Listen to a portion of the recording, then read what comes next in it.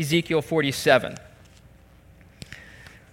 And we're going to do 3 weeks on just vision of our church, purpose of our church as Christians, as a body of believers.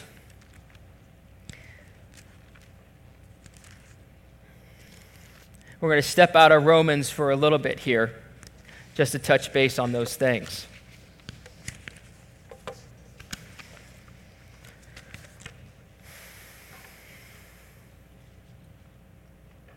So Ezekiel 47, it says this. It says, the man brought me, the man being an angel of the Lord, me being Ezekiel, it brought me back to the entrance of the temple. I saw water coming out from under the threshold of the temple toward the east, where the temple faced east. The water was coming down from under the south side of the temple, south of the altar. He then brought me out through the north gate and led me around the outside of the outer gate facing east, and the water was flowing from the south side. As the man went eastward, with a measuring line in his hand, he measured off 1,000 cubits and then led me through water that was ankle deep. He measured off another 1,000 cubits and led me through water that was knee deep. He measured off another 1,000 and led me through water that was up to the waist. He measured off another 1,000, but now it was a river I could not cross because the water had risen and was deep enough to swim in, a river that no one could cross. And he asked me, Son of man, do you see this? Then he led me back to the bank of the river. When I arrived there, I saw a great number of trees on each side of the river. And he said to me, this water flows towards the eastern region and goes down toward the Arabah, where it enters the sea. When it empties into the sea, this is the Dead Sea he's referring to, the water there becomes fresh.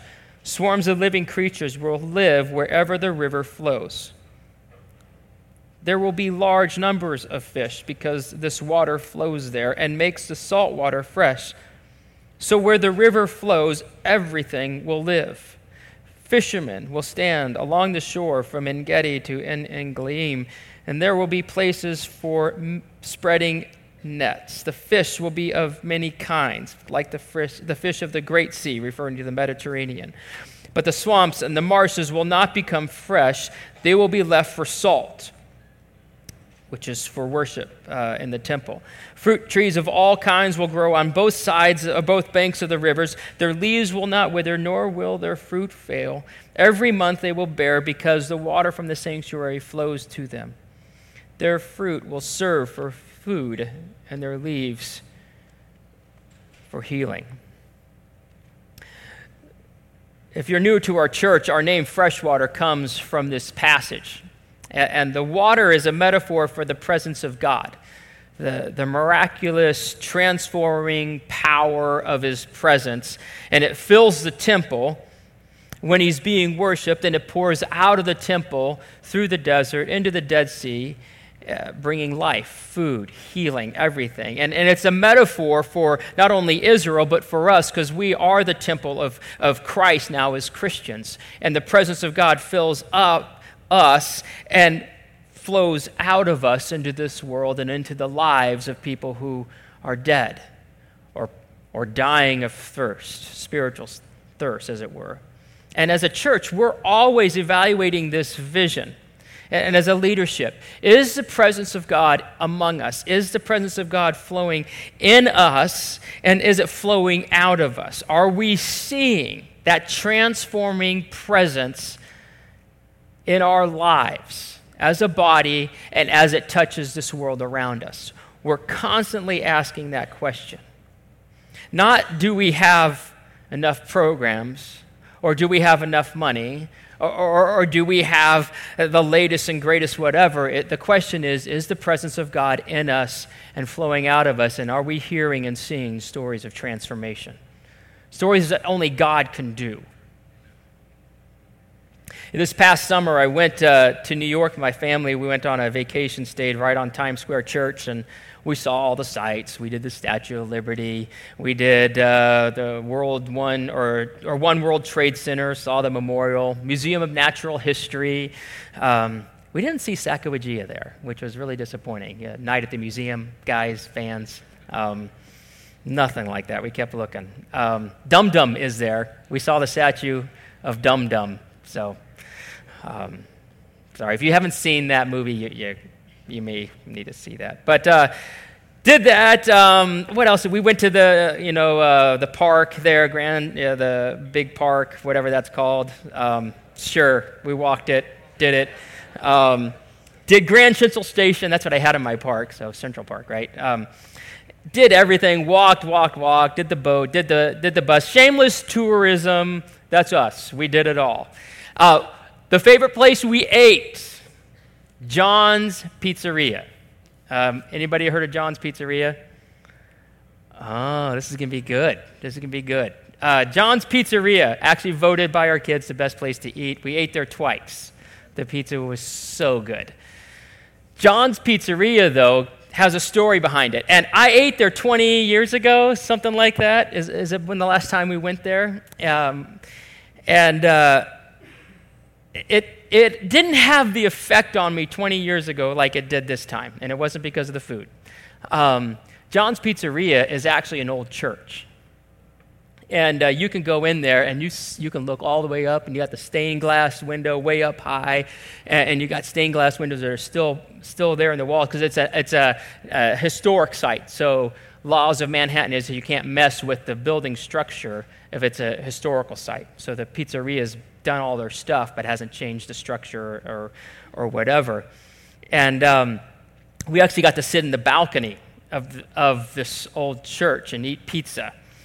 And, it hit me. It was just, it was different this time, most likely because I've been in ministry for 20 years, and I've been actually in ministry with the Christian Missionary Alliance. And that church is the founding church of the Christian Missionary Alliance. A.B. Simpson preached in that church. That church, you look at it, you got pictures of it? Yeah. That church, I think it sat like 500 or 600 people. And they would be packed for multiple services for years under A.B. Simpson's leadership. And that's the church that he started, and he built it there in Manhattan because there were so many immigrants there, and he left established churches because they didn't want to bring in immigrants. They didn't want to mess up what they had.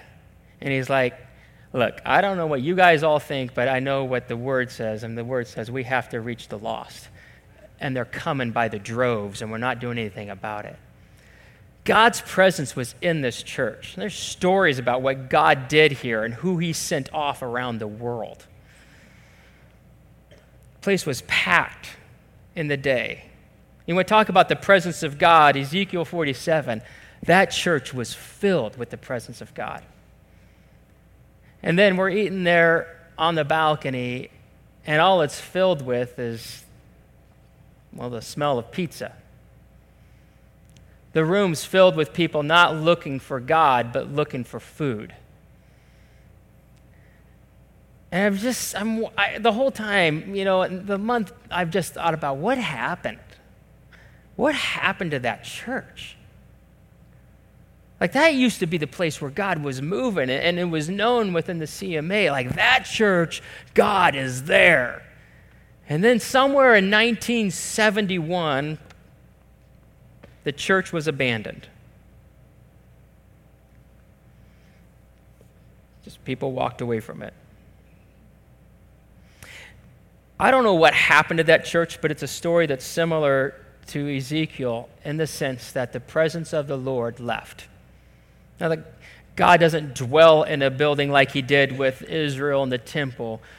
God dwells in us, and yet God is here this morning, showing himself, manifesting his presence, that peace, that sense of holiness, that sense of awe and greatness. That's the presence of the Lord we sense. And what happened with Ezekiel was interesting. He's born in 620 BC, rather, 1620. When he was born, Israel was dead spiritually. In fact, it had been going on for about 200 years, something like that. Some would say 300, but it was 200 years. And what had happened was Israel, over those 250 years, they slowly drifted from God.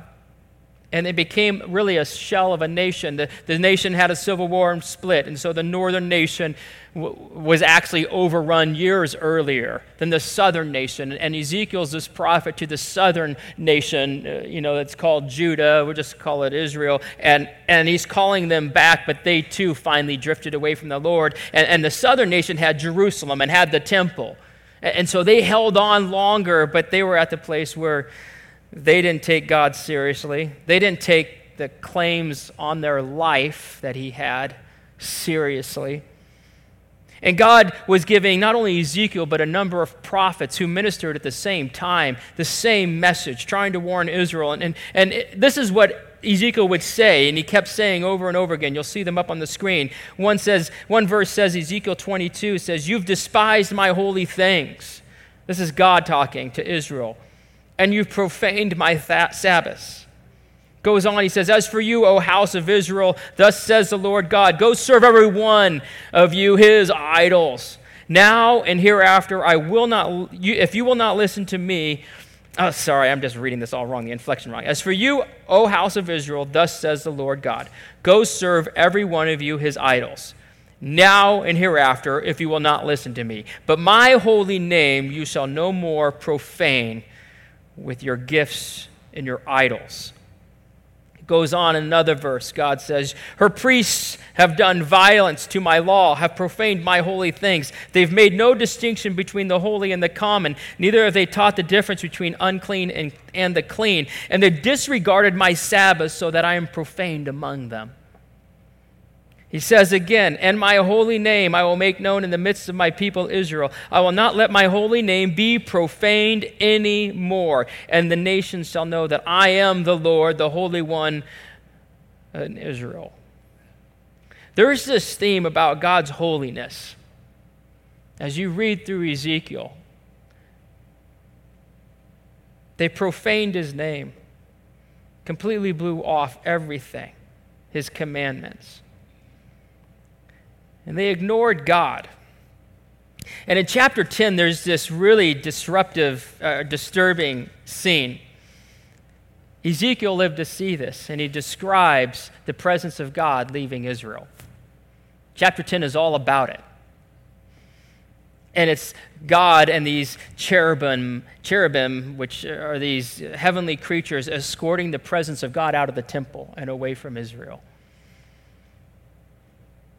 Soon after God's glory and presence left, war came, Babylon swoops in, Israel is destroyed. Ezekiel saw his own people killed, saw Israel defeated, the temple destroyed. Ezekiel himself was deported to Babylon. He went around 586 BC, and he never actually came home. And if you read through Ezekiel, this book, really what God says through the first 36 chapters is, you don't take serious this connection to me, who I am and how important it is to be connected to me and listen to me. You don't take it serious. How we treat him matters, or he's saying how you treat me matters. And this word holy is a big deal in Ezekiel. He says, you profaned me.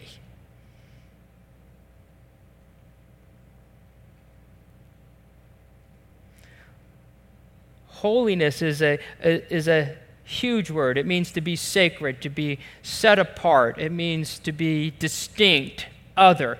And sometimes it applies to the moral realm, and it does apply to that, but it's so much bigger than just moral holiness. This idea of holiness is God is so completely distinct and other in every way, in every shape and form. So much more. So completely other. You could use holiness to describe every aspect of God. His righteousness is holy. Right? His power is holy because it's completely distinct above. His presence. His love is holy. You could just go right down the list because holiness means that as well. He takes how his people treat him seriously. How his people view him matters. He's holy. You profaned me, he says, over and over and over again. I think often God's holiness can get lost as we, especially in our culture, seek to connect to our God who is close. The word is imminent, near us. And so our God is a father. Our God is our friend. Our God, Jesus said, is my brother. Jesus says, I'm your shepherd, Savior. Holy Spirit's called our comforter. And so what can happen is we get so familiar with how God connects to us in that intimate way, we begin to shrug off and disregard the holiness of the Lord. And we begin to just say, well, his demands, those commands, and we can kind of blow them off.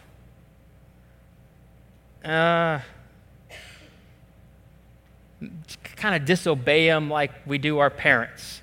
Whether we're young right now or whether we were when we were young, we did this.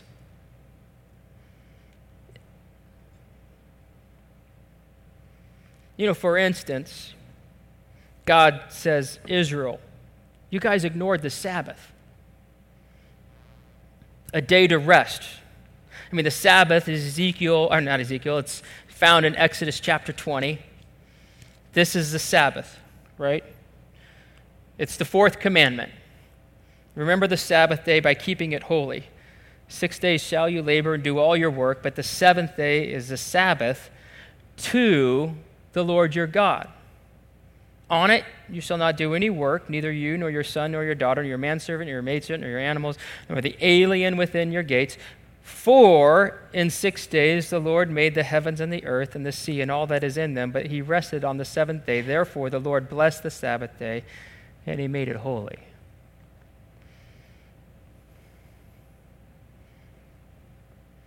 He accuses Israel, saying, You guys don't follow the Sabbath anymore.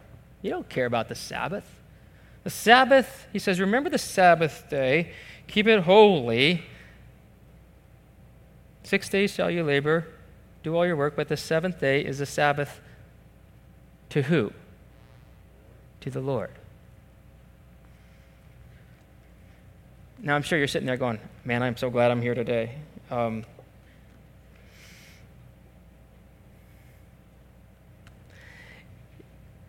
They saw this command. It's so interesting. He pulls this out, a repeated theme, over and over and over again, that this was actually really important to their spiritual health. It's the fourth commandment. I've heard people say, well, we're not under law anymore, and I don't know what this all means. So that means we don't have to kill people? Or we can kill people now? Maybe. Oh, we don't have to honor mom and dad because we're not under the law anymore. Oh, we can covet now because we're not under the law anymore. We can commit adultery. We can steal. We can lie or give false testimony. Right? We can do all those things. We can go take God's name because we're not under the law. Like, what commandment stopped when Jesus came? None of them. I was reading this and it just kind of dawned on me, like, it's the fourth commandment. He said this one before he said the next six. Kind of a big deal, apparently.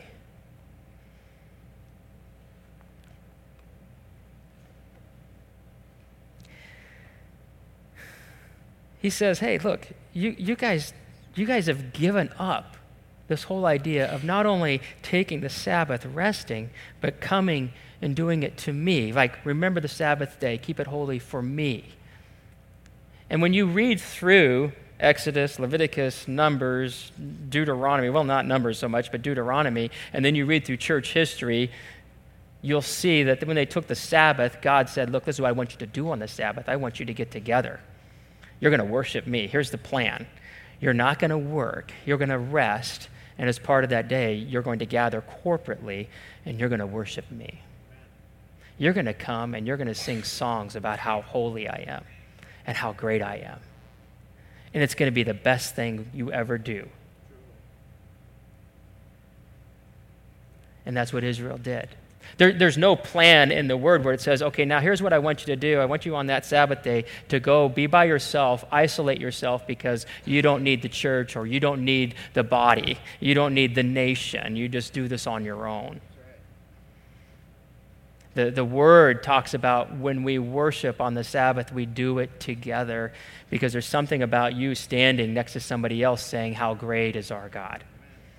And there's something about somebody else standing next to you singing, how great is our God. And you go, you believe that too? Like you're in? Right? And there's something about doing that weekly.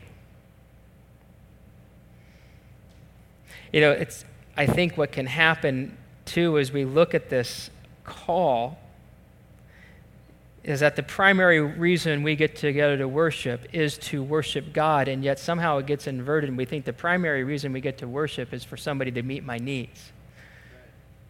I do that. Go visit a church. That was bad. Wouldn't have done that. Or, we got to stop doing that. Right? Why did they? You know you're here to just worship God? Like that is your sole reason, this call. Now what happens in the middle of that is God does this great thing where his presence comes, and Ezekiel paints the picture where his presence comes and brings this transformation. And can we come and say, Lord, I need you to meet my needs? Yes. And is that a good motivation to have to come to God? Yes, it is. There's a balance in there.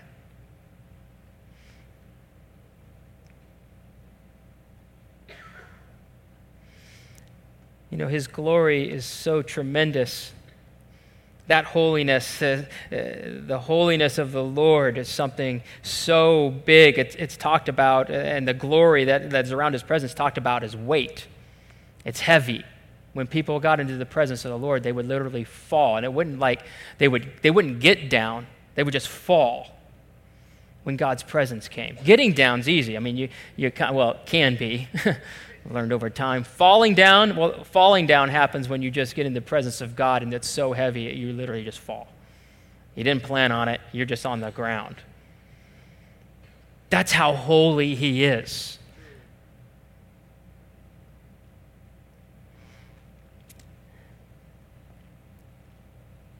How often do you come on a Sunday morning to worship God? You know, we've been talking about this as a staff. We've talked to other churches, and there's this trend that's out there that we're seeing as part of our culture where regular attendance now is one Sunday a month, maybe two, for somebody who calls himself a Christ follower. 1 week, 2 weeks. Remember the Sabbath day. Keep it holy. 6 days should you labor and do all your work, but the seventh is a Sabbath. I think culturally we suffer from a lack of understanding about the holiness of God. If we're coming one Sunday a month or 2 Sundays a month, he's not the priority, and he's really not that holy. He's just not.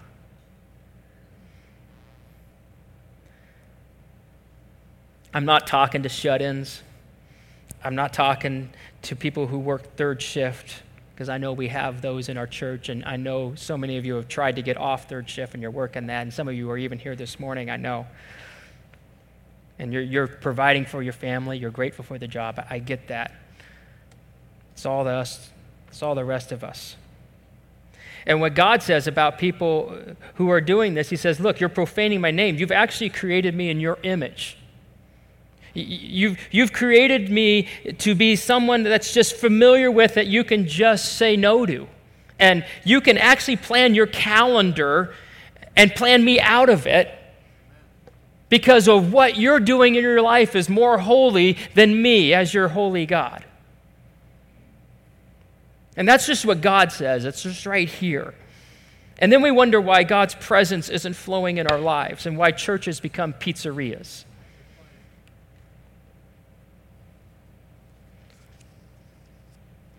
I know this may sound harsh, But in the 70s, I don't know why, New York City Gospel Tabernacle shut its doors, but they abandoned that church. And the presence of God had left somewhere along the line. And you may say, that's harsh. I'm not saying it's not harsh, because why is it that only 2 blocks down, God brings this guy, David Wilkerson, into New York City, starts Times Square Church, which is this anointed church with the power of God, and it explodes on the scenes. At the same time, this church is shutting down, just literally like 5 minutes down the street. So God stopped works there, but he's working over here. What happened? Like, why does that happen? So there's something there. There's something that has happened in the life of a church where all of a sudden there's no power there. There's no transformation. What's going on? And I don't know all the reasons that church closed. I just look at it. I walked away from that, and I've just thought, not on my watch.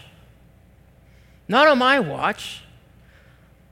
We're not going to close these doors or settle for something that's less than the holiness of God and his demands on our life. No way. I don't want to do that. I just don't. I know so many of you don't want to do it either. I think it's unacceptable. How do we just plan them out and say these things are more holy than him? He's holy. Everything revolves around him. Our dreams for our kids are not more holy than him. He's the one who gives the dreams. We get these idols over here. You know, our church, we're driven and we feel this call to reach young families at Wadsworth and the surrounding communities. Why? Because we're surrounded by young families. If you reach the young families, you'll get everybody. And so we're reaching that. But the problem is there is such an idol for children. Children are more holy than God. And yet, guess what? We sent, I don't know how many students, 100 people, 80 students up. Shout out, missed you guys last week. You were up at Beulah Beach, all the youth, the students, and the leaders. They were up there, and guess what they were doing?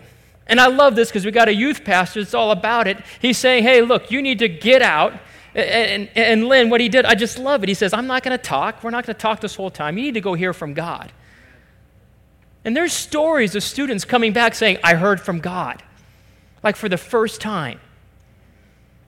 So they're not just playing games up there. We're not, and you aren't endorsing this path where we just hire people to plan events. No, you've hired people that are dangerous because we want the holiness and the presence of God in our lives. We want it in our students. We want it in our kids. We want it in our families.